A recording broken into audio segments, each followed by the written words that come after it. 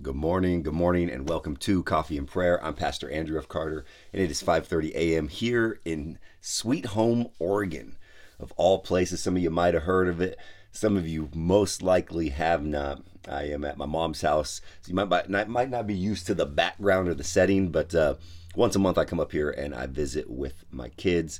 I made it here safely, but we are tuning in from Bunk Bed Central. So this is Bible and Bunk Bed, the edition of Coffee and Prayer. We'll be here for the next couple of days. But good morning. As you guys come in, let me know where you are and what time it is. We got Sister May from Germany. We got people from Toronto. We got people from all around the world. It is a beautiful, beautiful thing. Good morning. I see Brother Gonzo, Brother Henry, Christian, Carlos. These are all brothers who are a part of my actual congregation and church in Inglewood. Love to see them tuning in daily. We got people from Charlotte, Saskatchewan, Saskatchewan. You did that on purpose, Chris, to watch me butcher it, but I think I did pretty well. Austin, Texas. The Wood, that's my hometown. That's where I'm at. Stockholm, Sweden. Wow, Dubai. Worldwide, you guys. I absolutely love it. The beauty of it is that we are here not for me, not for platform, not for praise, not for anything but Jesus. We are here collectively to know the Lord better. You guys, praise report yesterday, 30 people, according to your guys' calculations. I wasn't counting. I'm only sharing what was told to me. About 30 people got saved or rededicated their life yesterday at the end of First Corinthians. Praise, glory, and honor to God. It's a humbling feeling knowing that we're doing this through social media. We are doing this together, collectively. You guys are partnering with me in preaching the gospel. We've created an atmosphere where we're bringing our friends, our family members, we're sharing this with other people, and we're coming together and we're getting closer to God. We're getting more intimate with the Word. We're having a deeper, better understanding of Scripture. So happy Friday. Maybe this might be your first time tuning in. What we do here is we read one chapter of the New Testament, one chapter of the Old Testament, and you guys do the reading. I share some thoughts, some context, a little bit of direction, and try to unpack and unfold what God is trying to speak to us in this moment, right? It's crazy because I can go back and read scripture. If I went back and read First Corinthians again today, chapter 1, I might be able to pull something else out that I didn't from the first time. The Word of God is alive. It is a sword. It is constantly speaking to us regarding our current situation. So some days you might be like, whoa, that was just like exactly what I needed to hear. And, it's not me. It's not necessarily anything that I'm doing. It's the scripture. It's God speaking to you. Amen.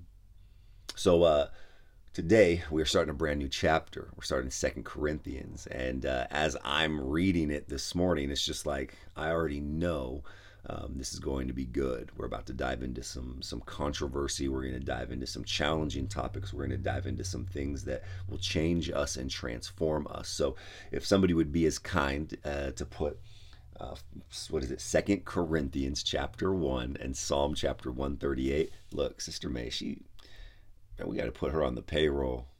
If there was a payroll, you'd be on it because she's on top of things right there. So awesome. Awesome.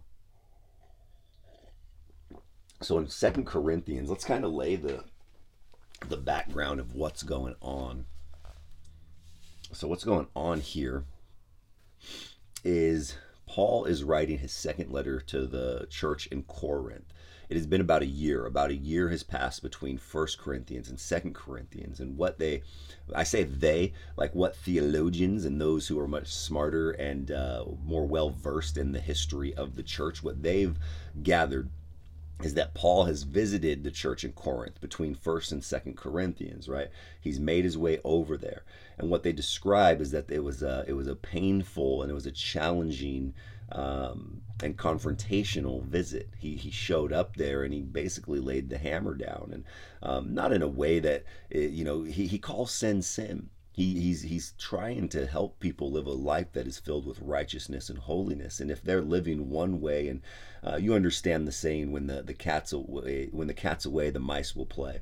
It's almost like, well, Paul's not here, and so there's individuals within the church who might have positions of power or influence, and they're rising up and they're trying to twist and manipulate things, or people in the church are trying to bring in tradition, religion, or even thoughts of other traditions and other religions, right? They're trying to mix this in, and that's kind of what we do. Is we take what we want. We like to pick and choose from the scripture and make it something that it was never intended to be. And so as Paul's away, this is what's taking place in Corinthians. So he writes the first letter, then he shows up, he confronts some things.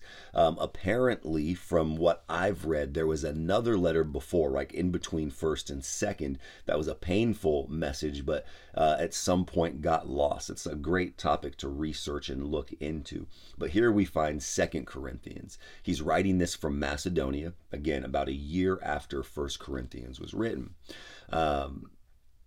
What he does here is immediately he's kind of like defending himself, right? The church in Corinth has found a place of repentance. They're moving in the right direction. And so here Paul, he's answering some of his accusers. He's answering and kind of defending himself for some of his actions and reestablishing his authority. But there's a lot of good stuff that we can take out of it. So it says that, hey, he does his introduction from Paul, an apostle of Christ Jesus. I'm an apostle because that is what God wanted. Also Timothy, our brother in Christ. So Timothy's here with him. So to the church of God in Corinth and to all of God's people everywhere in southern Greece, grace and peace to you from God our Father and the Lord Jesus Christ. So he goes in and he's like, hey, praise be to God and Jesus. Verse 4 is where we really start powering. He says, he comforts us every time we have trouble. So when others have trouble, we can comfort them with the same comfort God gives us. Right out the gate, like Lord spoke to me, right? Lord spoke to me. He comforts us every time we have trouble. I already see people in here. Hey, I'm going through a lot. I need prayer. I need this. I need this. Somebody stop what you're doing and help me. No, listen, this is what God wants. He wants you to understand that you are going to have trouble. He comforts us every time we have trouble. Everybody is going to go through trouble. Everybody is going to go through challenging times. Everybody is going to go through an issue or an obstacle. Everybody's going to grieve. Everybody's going to have temptations. Everybody's going to be spiritually attacked, right? Understand that God is the Father. He is full of mercy and he is full of comfort. Many times we run to other people for comfort. Many times we run to things for comfort. Maybe it's drugs, maybe it's alcohol, maybe it's relationship, maybe it's sex. Many times we run to other people to be comforted when God is our place of comfort. Do you guys understand this? Somebody asked, when does it stop? I don't know. Maybe it doesn't. Right? And this scripture, it really feeds us. He comforts us every time we have trouble. So you will have trouble. Run to him for comfort. And many times the reason, if we can look past our suffering and, wow, man, why me? Why me? Poor me. It's all like all of these things are happening to me. And I say this with the utmost empathy, right? I'm being empathetic, but I understand the mindset that we fall victim into, right? It's easy to fall into that victim mentality and think that we have it worse than everybody else, or that there's nobody else experiencing the same things that we're going through. It's easy to focus on our suffering and not the suffering that Christ went through. And understand, he says, so when others have trouble, we can comfort them with the same comfort God gives us. Many times there's purpose in the pain, but we fail to miss it because we're so consumed with what's going on in our lives. Does that make sense? I can look back and say the pain that I've experienced had a purpose behind it, because now I'm able to sit in a place of understanding with individuals who have gone through the same thing. Hey, I've been through the pain of divorce. So now I can sit with you and I can encourage you and comfort you when you're going through divorce. I've been to foster care. So as kids are experiencing homelessness or being, kind of mixed around in the system, or jumping from house to house, or not having a consistent place to live, guess what? I can sit with you because I've experienced that pain. God comforted me through that. So now I can sit with you and comfort you through that. So if I can see past my own pain and understand that God is allowing these things so that I can be a comfort to others and I can point other people in that situation to Jesus, then it makes more sense to me. Right? You hear this saying many times: God will give his strongest warriors some of the toughest battles. But many times, us as being some of the toughest warriors get so consumed with it's all about me and it's only happening to me and it hurts and it's painful and I can't get through and there's nothing else that's going to happen. And when we focus and become hyper focused on the problem, we miss that there's purpose in what we're experiencing, right? So here it says he comforts us every time, not some of the time, not part time, not, a third of the time, every time. He comforts us every time we have trouble. So when others have trouble, we can comfort them with the same comfort that God gives. There's purpose in the pain. But it's easy to be consumed with what we're going through. Again, this is the wisdom of the world. It's this mindset and it's this point of view that we have. It says we share in many sufferings of Christ. In the same way, much comfort comes to us through Christ. If we have troubles, it is for your comfort and salvation. If we have comfort, you also have comfort. This helps you to accept patiently the same sufferings we have. Our hope for you is strong, knowing that you share in our sufferings and also in the comfort we receive. Right? We have to understand and change our mindset. Christ suffered.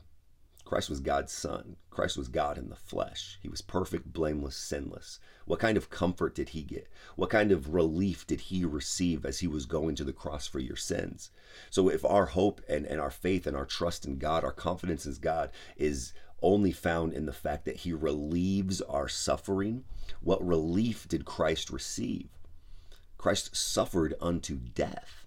Do you guys understand that? Perfect, blameless, but there was purpose in the pain. The purpose of his pain and suffering was to carry the weight and the heaviness of the sin of this world so that you and I can have a relationship with God, to pay our debt. So if Christ, perfect, carried his suffering unto death, what makes us think that God loves us less or more if he doesn't end our suffering? Again, your mindset is not on eternity, it's on here in this world. We're not promised a life of ease or comfort or a life that is immune to suffering. So please don't put suffering in the place of purpose, right? So many of us think, oh, because I'm suffering, maybe God doesn't love me. Because I'm suffering, maybe God cares less about me. Maybe because I'm suffering, then maybe I'm doing something wrong. That's not how it works. Unfortunately, right? Unfortunately, that's not how it works. And what happens is we start to compare our lives to other people's lives. And so because so-and-so isn't suffering, God must love them more. Or because they have, we tend to call people who live a life of ease and comfort, #blessed. Oh, I'm living a blessed life because there's an absence of suffering. But that couldn't be further from the truth. We are blessed regardless of our level of suffering because we have Jesus. At the end of the day, we have Jesus. Yeah. Let that sink in. You are blessed regardless of the suffering that you're experiencing if you have the divine revelation of Jesus Christ, if you have received salvation, if you have received forgiveness, if you now have relationship with God, you are blessed despite your financial status, despite your relationship status, despite your health status, despite the suffering that you're going through. A life absent of suffering doesn't mean that God loves you less or loves you more. His love isn't contingent upon the amount of suffering that we're going through. And sometimes I wish I had the answer. When will your suffering stop? I don't know. When did Jesus' suffering stop? His suffering stopped when he took his last breath. He suffered unto death. I don't know. I don't know. And I wish that I had the answer for you. I don't know each individual situation. I know that it's hard when there's not enough money. I know that it's hard when there's not enough love. I know when it's hard when people hurt you. I know that it's hard when people turn their back on you. I know that it's hard when people stab you in the back. I know that it's hard when you have health issues. I know that it's hard when you lose people. But what can we do? Right? My hope and my trust it's not in this world. It's not in my financial status because my finances can collapse. It's not in my relationship status because I can only control my end of the relationship. I can't control the way another individual loves me, treats me, or cares about me. Right? I can't. So relationship statuses, unfortunately, they change. So my hope and trust isn't in that relationship status. My hope and my trust isn't in my health. I know people who are healthy and they eat good and run and take care of themselves, and at the drop of a hat have cancer.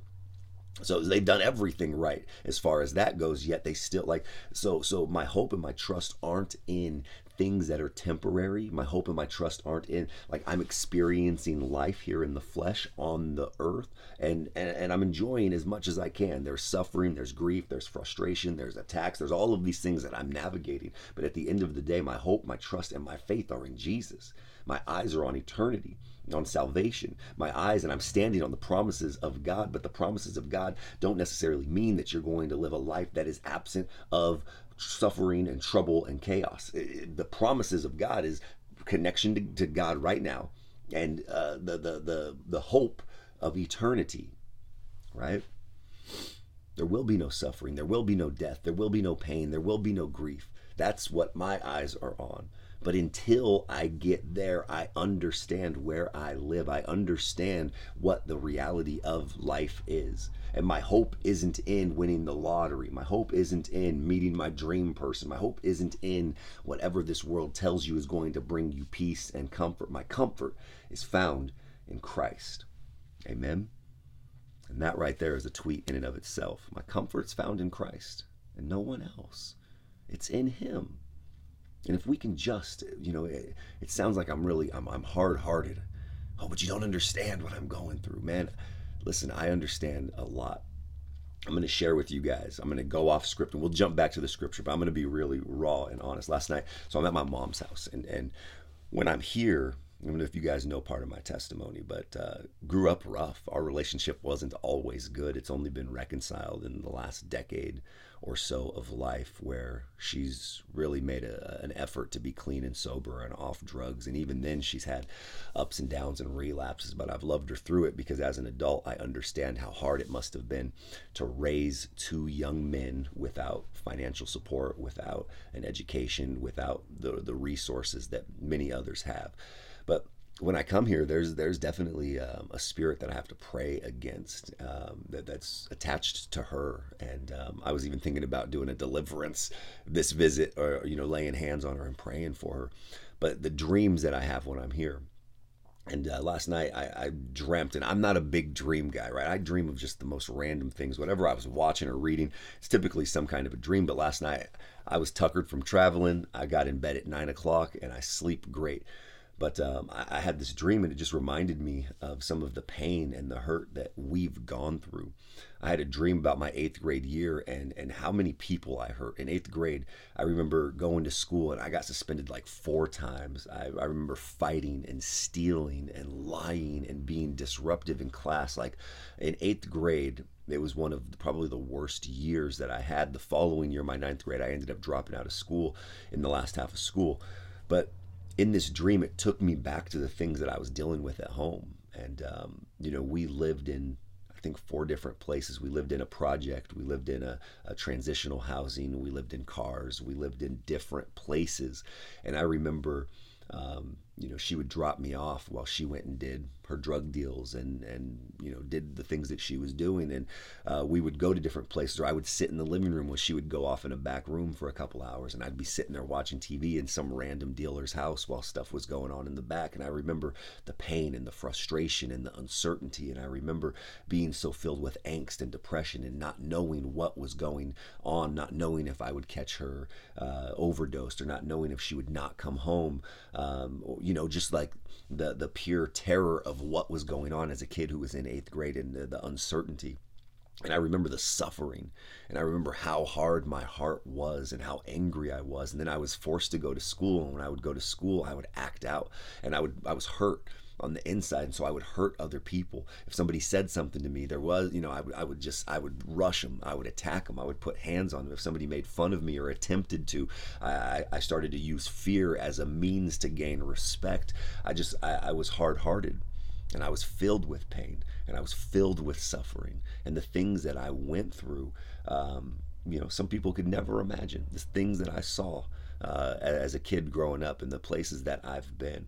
And I could sit here and I could write you a real sad country song about all of the wrongs, all of the pain, all of the hurt, all of the suffering I've experienced, but also that I've caused. There's a lot of regret and shame attached to the things that I've done in my past. But I have to remind myself that there was comfort in that, that God carried me through. I was allowed to be a part of that. I took part in those things so that I could come to a place of teaching and leading and guiding people in the Word from a different perspective. I didn't grow up in church. I didn't grow up singing psalms. I didn't grow up in Sunday school. I didn't grow up doing those things. And so God allowed those things and He carried me through those things so that I can provide comfort to individuals who can not only relate, but might know people who can relate. Right? Not everybody in here shares the same kind of testimony. It's cool because there's people from their teenage years, all the way to their 70s. There's white people, black people, Hispanic people, Asian people from around the world because God carried me through these things, and I can see that there was purpose in pain. I'm able to relate to a lot of people from different walks of life because of what God did. And instead of me sitting here focusing on my suffering and the pain and the hurt and thinking that this world owes me something or holding a grudge and unforgiveness towards my mom, there was healing in this. God was able to heal and redeem. And now that I can see as an adult that there was so much purpose and that He was doing things even in the suffering. And now God's able to use this testimony. And I'm able to share the goodness and the grace and the love and the transformational power of Jesus Christ with people around the world. And I believe God wants to do the same thing in the suffering that you're experiencing. But it takes time, and it takes us to understand that that suffering is not meant to punish you. It's not meant to hurt you or to harm you. God is growing you. He's shaping you. He's allowing some of these obstacles to whittle away the rough edges of your character so that you can share the goodness of Jesus with individuals who are going through the exact same thing that you've experienced. Right? It's all glory to God. It's not about us. It's not about my story. It's not about my suffering. I could sit here and write a book about how terrible things were. But at the end of the day, I understand that it was more terrible. It was more terrible what Jesus went through. And He went through it because there was purpose behind the suffering. And so my heart goes out to those of you who are going through it, but please understand that it's not just about you. There is purpose in the pain. There's suffering that we're all going to experience, but understand that God is there to comfort you and to carry you through that. And on the other side, there's a testimony, and that testimony can change lives, and it can shake and rattle the gates of hell. It will break chains. It will loose the captives, and it has the power to break generational curses. Amen. Now let's jump back in here to 2 Corinthians. I told you 2 Corinthians is going to be powerful. And I love that I'm starting it in this place. I love that I'm starting it here. A place that has so much history and has so many memories, and a place that there's been a lot of healing and forgiveness and growth. It's cool that I live the life that I live and where I live it, but it wasn't always like this. And I love to come back here monthly. It's a really great reminder, and I actually receive a lot of rest and I receive a lot of rejuvenation when I spend time with my kids and my family, and I'm reminded of where I come from. Oh man, I'm sitting in a little tiny room with a bunk bed, with my mom in the other room, and I get my kids this afternoon, and it's just cool. It's just cool. God reminds me to stay humble, to stay rooted, to stay grounded, and not to get so consumed with the suffering and trauma and past events, but to understand that He carries us through those things to bring glory and honor to Him. Amen. So good. So it says, he talks about, like, Paul goes into 2 Corinthians and he starts having to defend himself. So some of the things and issues that they're going through is the church in Corinth, they start to discredit Paul. He was supposed to come back to them, but he made a change to his plans. And so they're kind of saying that Paul's flaky. Paul's not a man of his word. Paul doesn't, he's not this. And so he goes in and he says, This is what we are proud of, and I can say this with a clear conscience. In everything we have done in the world, and especially with you, we had an honest and sincere heart from God. We did this by God's grace, not by the kind of wisdom the world has. This is convicting, the kind of wisdom that the world has. We write to you only. We write to you only what you can read and understand. And I hope that as you have understood some things about us, you may come to know everything about us. Then you can be proud of us, as we will be proud of you on the day of our Lord Jesus Christ comes again. And he says, the way that the world thinks, he was like, do you think I made these plans without really meaning? Or maybe you think I make plans as the world does, so that I say yes, yes, at the same time, no, no. And look, man, sometimes in my life, there's been times where, and this is something that I've been working on, and the scripture says, let your yes mean yes and your no mean no. And there's been times where he says the world makes plans like, yes, yeah, we'll do that. And in their heart, they're going, there's no chance that we'll ever do this. So Paul's saying, I wasn't saying, yeah, I'm going to come back to Corinth. I'm going to come back to the church. But in his heart saying, I'm not ever coming back. What he's saying is that, hey, I'm living by the Spirit. I'm following Christ. He goes, in the moment, I meant yes, I was going to come back. But as I'm moving forward, the Spirit of God took me a different direction. We have to understand that sometimes it even says that man will make plans, but God establishes our steps. Sometimes we make commitments or we make decisions and choices in the moment, believing and thinking that they're right. But as we get closer to them, sometimes, just sometimes, the Spirit of God, and again, that you have to be tapped in, you have to be tuned in, you have to be locked in. Sometimes he will take you a different direction. And there's been times, and even recently, when I made a commitment to be a part of a ministry, and there's no love loss. I was a part of the Sanctuary. You guys, if you've followed me for any amount of time, that's where we did the crossover tour. That's where we did a lot of the Malibu Beach events. I've been a part of the Sanctuary for over a year, and we made a commitment to be a part of what they were doing. But I made this commitment with my whole heart, and I loved what we were doing. But as of last month, a month or so ago, as we were getting closer to the launching of the Sanctuary app to go public and go big, God put it on my heart to separate, to go a different direction. Our visions no longer were in alignment, and my heart was changed, and the Holy Spirit was leading me in a different direction. And so even though I had said yes, because in the moment, a year before, it was clear, and that's the direction that God wanted me to go, I had to make a decision based on the leading of the Spirit. And so I had to have an uncomfortable conversation about, hey, yes, I know that I said I was going to be here and I was going to do these things, but our visions are no longer in alignment, and God's taken me in a different direction. And so I had to say my farewells and take our ministry in a different way. And there was no love lost, there was no hurt, but that's being in tune. I had made a plan, I made a decision, I made a commitment, but at the same time, I had to be obedient to the Spirit.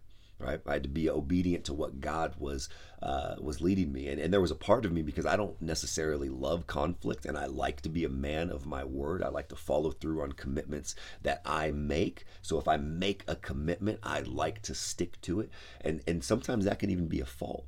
I don't want to hurt somebody's feelings, or I don't want to step on toes, but when I'm going in the opposite direction of which the Holy Spirit is leading me, it doesn't turn out well. So unfortunately, sometimes we have to hurt feelings, or sometimes we have to step on toes, or sometimes we have to change the direction that we might have planned, because we might have overpromised or might have oversold something. We might have to kind of go back and eat a little bit of crow, or we got to pull our foot out of our mouth and say, hey, that's not what God's doing. That's not the direction that God's taking me. I need to take a step back and go this direction. And that's all that Paul was really doing, is he was defending himself, saying, hey, I wasn't leading you guys on. In the moment, I said yes, I'd come back, but hey, I'm being led by the Spirit. So I'm not making plans like the world makes plans, saying yeah, but in your heart saying no. You have to make sure, and that comes from, like, how do you know? People might ask. The more time that you spend in the presence of God, the clearer his voice is. It says that my sheep know my voice. So as I'm spending time with God, I understand and recognize what is from God and what is from my flesh. I'm able to discern what the difference is, right? Let your no mean no, let your yes mean yes, but always be in tune with the Spirit, because sometimes there are these holy pivots. The Lord will pivot. He will take a different direction. Sometimes, and what I honestly believe, and I can go back to my situation, is that between the time I said yes and the time that our visions became misaligned, there were people whose lives were touched. There were connections that were made. We were supposed to be on that journey. We were supposed to get to that point. So that initial commitment was done in love and in truth, in spirit and truth. And so we rode that path, and we came all the way to a fork in the road. And even though my mind and my heart wanted to go forward in that direction, the Holy Spirit said, no, no, no. This is the direction we're going. I've got a different plan for you. And it's okay to say, you know what? God's got a different vision. Our vision's no longer aligned. I'm going this way. It looks like you're going this way. I love you. I honor you. But this is where our journey, this is where the chapter, our part in this book ends. And I've got to go this direction. And that comes from setting boundaries. That comes from being open and honest. That comes from truth. Because sometimes, again, some of us will stay in situations that are uncomfortable or are not led by the Holy Spirit because we're fearful of confrontation, or we're fearful of messing up a relationship or a friendship. But all I know is that I want my relationship with God to be more important than honoring an individual here on this earth. And I do so with the utmost love and respect and peace, but it really, really has to be done from a place of love. Amen. Yeah, I think a lot of us need to learn how to set boundaries. I think that a lot of us need to learn how to speak up. Many of us, it's easier to lie or to use a mistruth than it is to speak the truth, right? And that's something that I see a lot in the environment that I moved in Los Angeles. People will make plans, and then rather than saying, hey, I just don't want to do it, they'll lie. They'll lie and say, well, this came up, or I have this, or they'll cancel appointments, and there's no integrity. It's so easy to make up a lie or to make up a mistruth in order to avoid an uncomfortable situation. And one of the things that God's been working on in my heart and in my life is just to be honest. Like, hey, I'm tired. I made this commitment, but I'm tired, and I don't feel up to it. It's not you. I just truly don't want to be there. And people start to honor that. People start to be like, oh, okay, that makes more sense, rather than having to lie. You ever had to do that where you're just like, oh man, I made plans with you and I'm not going to be able to make it because I have a doctor's appointment. Oh, no problem. And then the next time they see you, a week later, how was that doctor appointment? You're like, what doctor appointment? I haven't been to the doctor's in years. And they're like, you canceled our plans to go to a doctor's appointment. You're like, oh, that's right. I forgot that I told a lie to you because I didn't want to hang out with you. So then it's like you're constantly living this lie, man. I don't even know why I'm sharing this, but God has put it on my heart just to have integrity, just to be honest. If there's something, if you make a plan or you do something, right? Some of you guys are laughing because you know what I'm talking about, where you're just like, eesh. Yeah, like, I am that person. I make plans sometimes without understanding how tired I'm going to be, or not understanding where I'm going to be at. And when the time comes, there's always that temptation to just be like, oof, I need to cancel this. Well, what can I say? What can I say? And God started putting on my heart like, yo, the truth. Just say, bro, I've been pouring out all day, and I didn't expect that I would be this exhausted when it came to this interaction. I'm tired. Most of the time, the other person wants to cancel anyway, and they're over there on the other end trying to think of ways to come up and lies to come up with to cancel the situation, because we make decisions and choices sometimes in the moment, right? We make plans, but God establishes our steps, and sometimes we tend to overfill our schedule or overextend ourselves without understanding the debt or the time or the energy or the effort that it's going to take. So the message in this, completely random, would just be to practice that integrity. Pause before you step into saying something that you don't necessarily mean, and stop making so many plans for yourselves, right? Glory to God. So moving forward, Paul's talking, chapter 1 is just beautiful. It's beautiful. In verse 20, he says, the yes to all of God's promises is in Christ, and through Christ we say yes to the glory of God. Remember, God is the one who makes you and us strong in Christ. God made us his chosen people.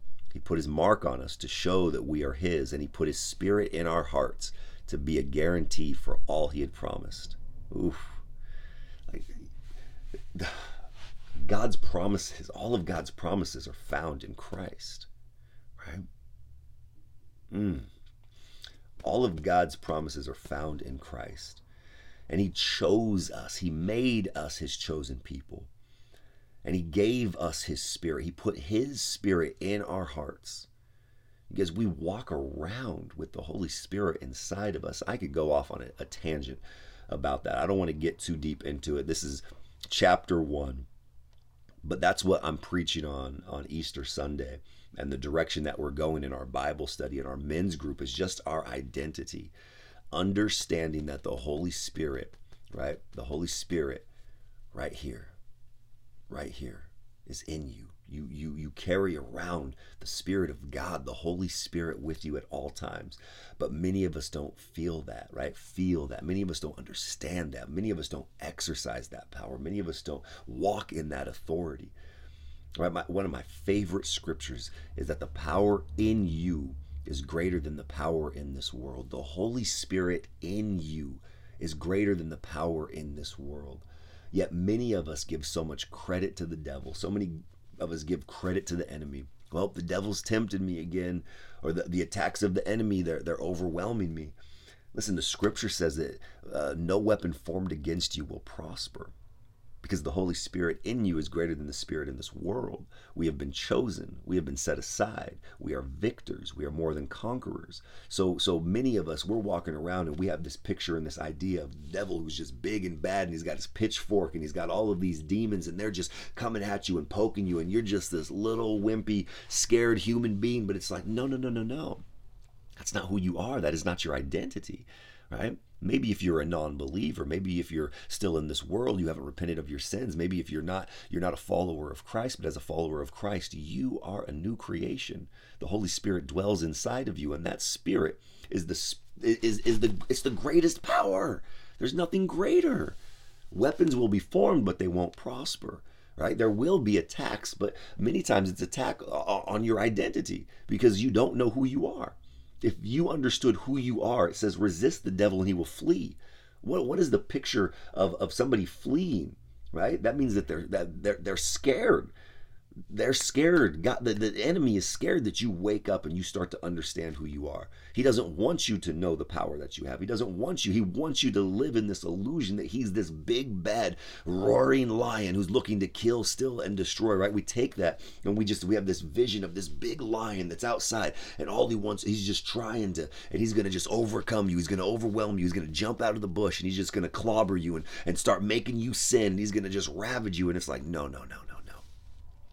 He will flee from you, because when you start walking in who you are and owning who you are and knowing who you are, when you start letting this scripture define you and your value and your worth and your identity comes from here, when you start doing that, you start walking different. You start talking different. You start acting different. You start looking at different things. You start listening to different things. The way you interact with people is different. The way that you see people is different. It's wild. It's wild. God is so good.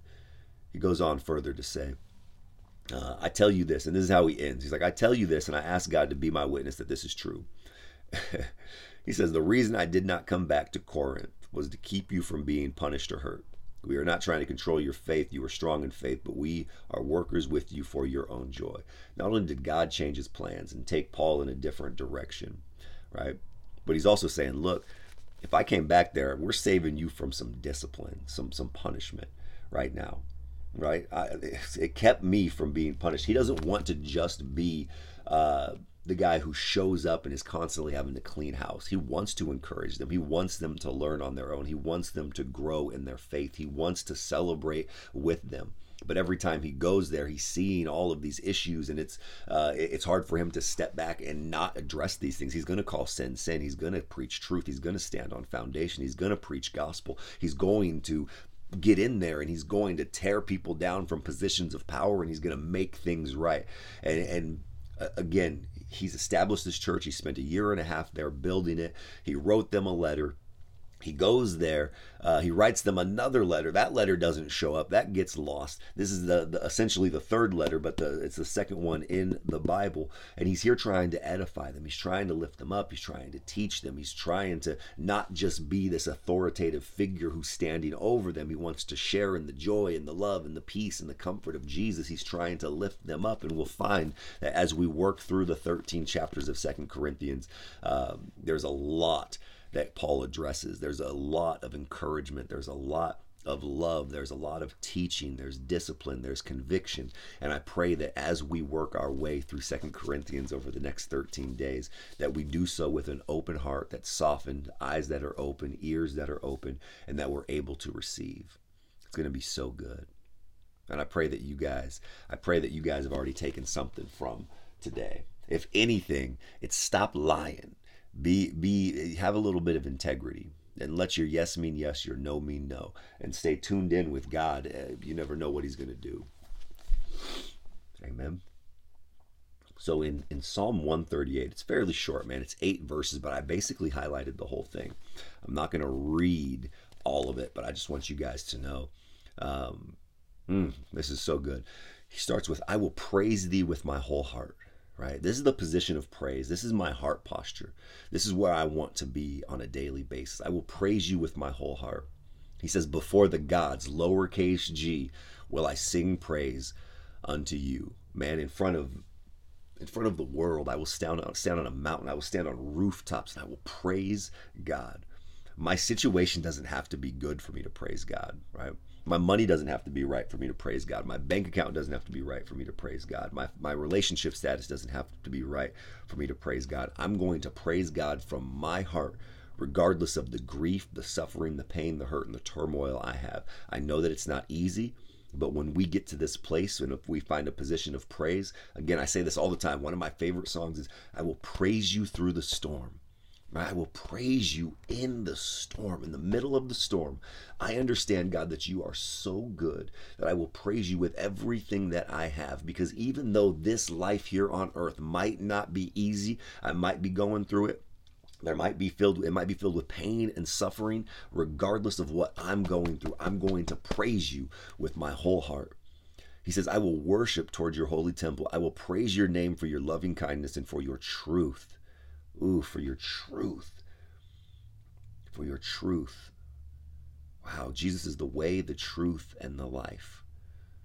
If Jesus is the way, the truth, and the life, anything else is counterfeit.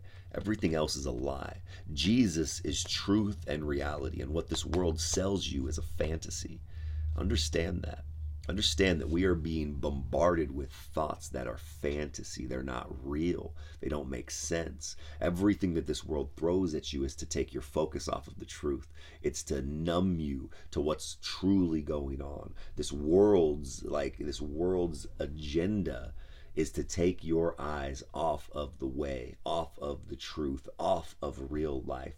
And it's trying to sell you a fantasy. Oh, you want happiness? It's found in marriage. Oh, you want peace? It's found in a brand new car. You want happiness? The bigger your house, the happier you will be. Oh, you want satisfaction and purpose? It's in taking as many trips as you can and living your best life and following your heart and filling your life with materials and things. This life, you only live once, so live it to the fullest. Make sure you do all of the things and create a bucket list here on this earth, because you know what? You want to check off as many of those marks, because that's what brings you peace and satisfaction. Yo, that's a fantasy. That's not real. Can we wake up? Right? This is a wake-up call. Can we wake up? Can we see through the facade? Can we see through the lies? I will praise you. He said, your loving kindness and for your truth, for thou hast magnified thy word above all thy name. He says in verse 3, in the day when I cried, thou answered me and strengthened me with strength in my soul. How many of you guys feel like God's not answering your prayer? Right? And all the hands raised, right? We all get to this place. He understands. David understands in verse 3. In the day I cried, you answered me. God's answering your prayer. You just might not like the answer. You ever thought about that? Right? God's not answering my prayer. Fix this situation. Change this person. Give me this. Do that. Oh, and when we don't get it, what's happening? God's not answering. Is that right? Or do you just not like the answer that God's giving you? Wow. Think about that. Really, just let me take a drink of coffee while you guys think about that. Yeah, because if God is good, God is faithful, God loves you, right? God is always on time. I'm praying and I'm asking and I'm doing this and I'm that and this and that. Have you ever stood back and just take a step back and said, look, maybe what I'm asking for, I'm getting an answer and the answer is no?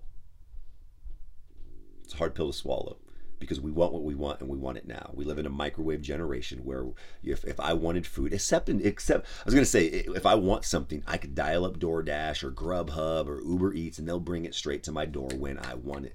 Except in Sweet Home. There's none of those. They don't have, it's such a small town. They're just like, bro, walk there.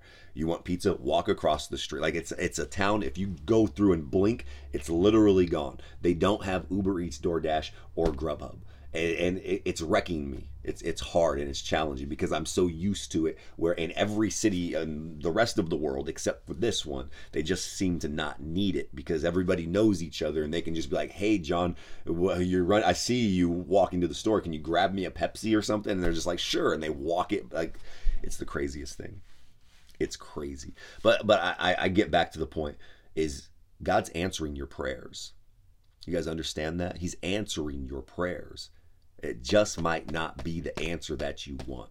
So please don't get mad at God, wag your fist at him and shake your finger at the Lord when you're not getting what you want. Our heart posture tends to be that of a child's, right? When we don't get what we want, when my kids were young, right? And before they knew better, when they wouldn't get what they want, you don't love me. You don't want what's best for me. You don't care about me. And they slam the door and kids will run and they get their pillow and they're screaming in their pillow. And you guys know some of you did that stuff too. Or you slam the door and behind the door, you're doing middle fingers at the door because, you're so mad. And it's just like, that doesn't change the love that your parent has for you. They just know better than you because you're just a bobblehead little baby and you don't even know how to make decisions. You're still pooping in a pamper. Why would I give you what you want when you don't even know what you need?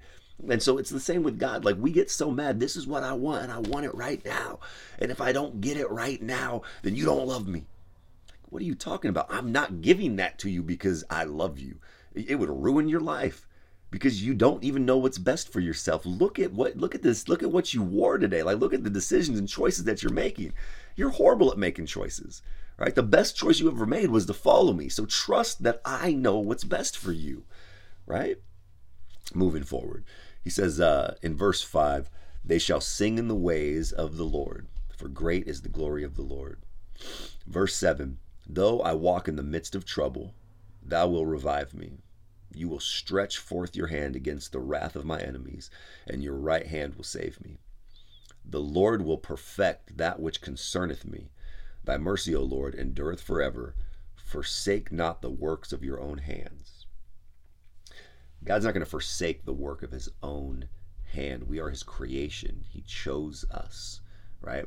He formed you in your mother's womb. He handcrafted you. He designed you. He breathed breath into you.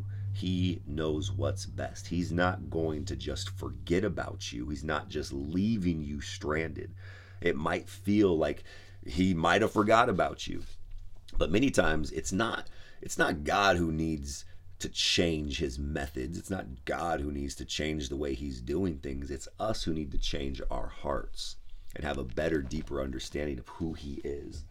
If we can get to the point where we realize that God's not a genie and he's not here just to serve us and to give us everything our heart desires and to make our lives super duper easy and to get rid of all of the pain and the hurt and the suffering. And if God loved me, then why is he allowing these things to happen?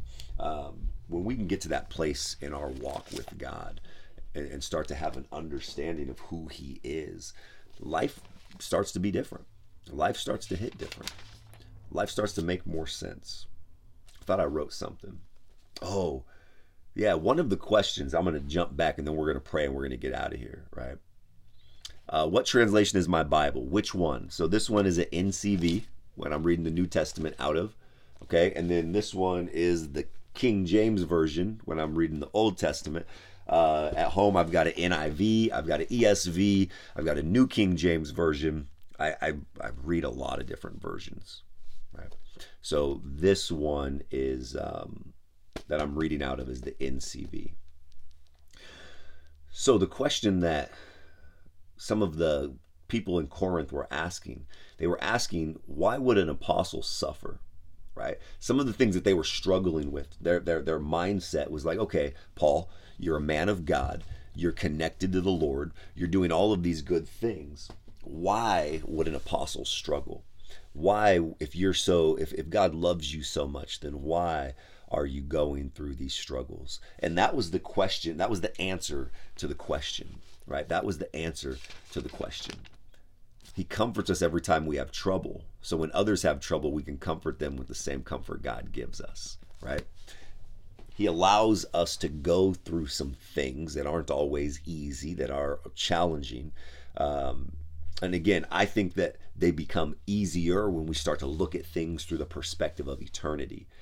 Some of the hardest things, loss and grief and sickness and failure in relationship and mistakes and tragedy, like all of these things, if we put them into the scope of eternity and not just our limited point of view, when we're looking at them through the scope of eternity, I am allowed to go through these things. These things have happened and occurred in my life because with the grace of God and the power of Jesus, I can take those experiences. God can heal me, change me, and transform me from them, so they no longer define me.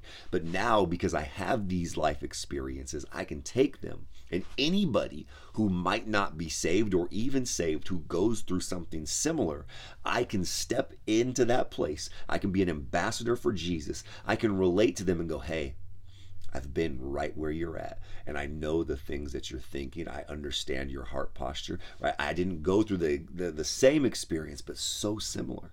And this is what worked for me. This is the direction you should go. Let me counsel you. Let me embrace you. Let me love you. Let me hold on to you. Let me comfort you because God comforted me through that situation. So let me hold your hand and let me walk you to Jesus, and let's get healed, and let's be changed, and let's be transformed, and let's switch our mindset.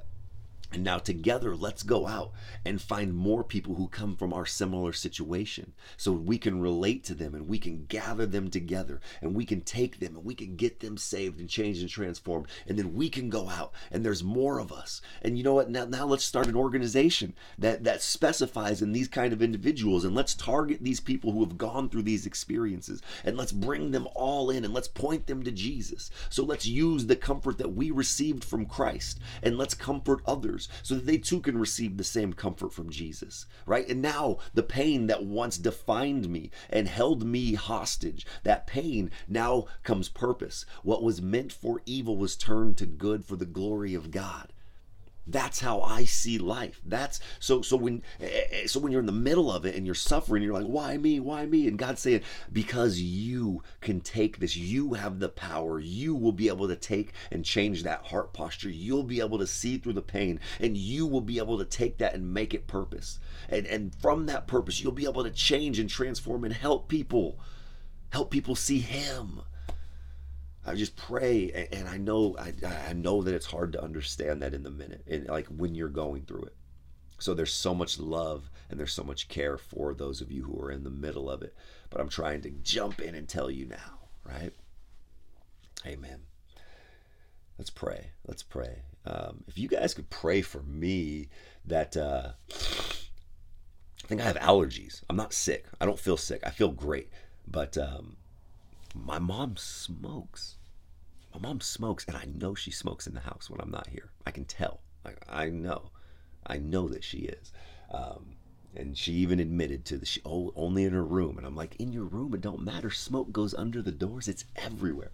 And so when I'm here, I think that I'm like allergic to the smoke. So I'm like all stuffy and snotty. I don't like it. So if you guys could pray that I'm gonna lay hands on her, like not like that, like I'm gonna pray for her, and I'm gonna see if she can be delivered from the bondage of smoking. I would love that. She's been smoking since she was born, basically. Ever since I've known her, she smoked. Like I remember the age when we would live in California, she'd be smoking cigarettes with the windows up, and the kid, before secondhand smoke was a thing. I remember she'd be burning them back to back while we were in the car, and we were just like, it was nothing. But as I've gotten older, I've separated myself from cigarette smoke, and now that I'm here, I'm so sensitive to it. And as soon as I step in, my nose gets cloggy, my eyes are watery, and I'm all nasally. So be praying that she is able to, we can break this bondage and this addiction to cigarettes and nicotine. I think we can do it. I know we can do it. So be praying for that. Would you guys put your prayer requests in the comment section? Praying hands is an unspoken prayer. We're going to pray ourselves up out of here, and I hope that you guys have an amazing day. I love you. I honor you. And we're going to keep it 5:30 for the weekend. This weekend, I'm well rested, and I will be getting some amazing rest while my kids are here. I sleep good here. So we're just going to keep it 5:30 for the weekend. Amen. Let's pray. So, Heavenly Father, we just want to thank you for today. We want to thank you for your message. We want to thank you for your word. And for all of our new brothers and sisters in Christ who received the Holy Spirit, who were grafted into the holy family, who accepted the free gift of salvation, we're so thankful and grateful for each and every one of them. Lord, in this moment, we just want to lift up our prayer requests. And God, what we want is we want your will to be done. That's what we want. Lord, we don't want anything that's not from you. So if there's a door that's opened in our life that's not from you, we pray that you close it. If there's an opportunity that's rising up and it's only meant to distract or take us away from your plan and purpose, we ask that you would close that opportunity. Even in the middle of things that are looking good, not everything good is coming from you. And so right now we pray that you would give us discernment to know the difference, that you would give us ears to hear your voice, and you would give us eyes to see the path that you want us to go down. God, we want your will to be done here on earth as it is in heaven. God, give us discernment to understand your yeses and nos. God, help us to find a heart posture of praise, and even in the middle of what we're going through, to give you glory and honor, because you are worthy regardless of our situation and circumstances. Right here, right now, God, we just ask that you would teach us, lead us, and guide us from our failures, from our mistakes, and from sin. God, we don't want to repeat sin. We don't want to be in a cycle of doing the same thing over and over. So right now, in the name of Jesus, we ask that you would help us to break the chains, that we would start walking in the boldness and the authority that we have through your death, burial, and resurrection. God, and that we would start utilizing the power that we have, knowing that the power in us is greater than the power in this world. As we leave this place, Lord, we ask that you would protect us, that you would overshadow us, and that you would breathe life into each and every one of our situations. We just love you, and we thank you, and we praise this all in the name of Jesus Christ. Amen and amen. I love you guys, and hope you guys have an amazing day. I'm excited. I get to see my boys today. And we have plans to do absolutely nothing, which is many times a great gift of not busying up the schedule with activity, but just with being and spending time. Plus, with gas prices and the way my bank account is set up, the only thing I can afford to give them right now is my time. So I'm dead serious. Oh, man, my friend was like, you should take them to Portland to this indoor track. I was like, we're not driving that far. First off, I rented a Prius. So they said, what car do you want? And I said, do you have anything that is fuel efficient?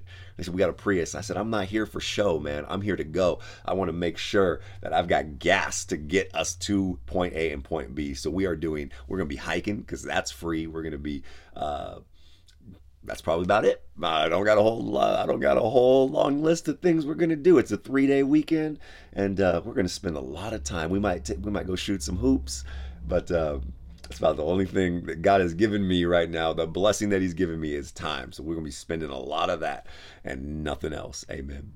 I love you guys. I honor you. I just hope you guys have an amazing day, and thank you for laughing at my jokes. You guys truly make me feel like I have a sense of humor, so I appreciate that. So yeah, we'll catch you guys tomorrow. I love you.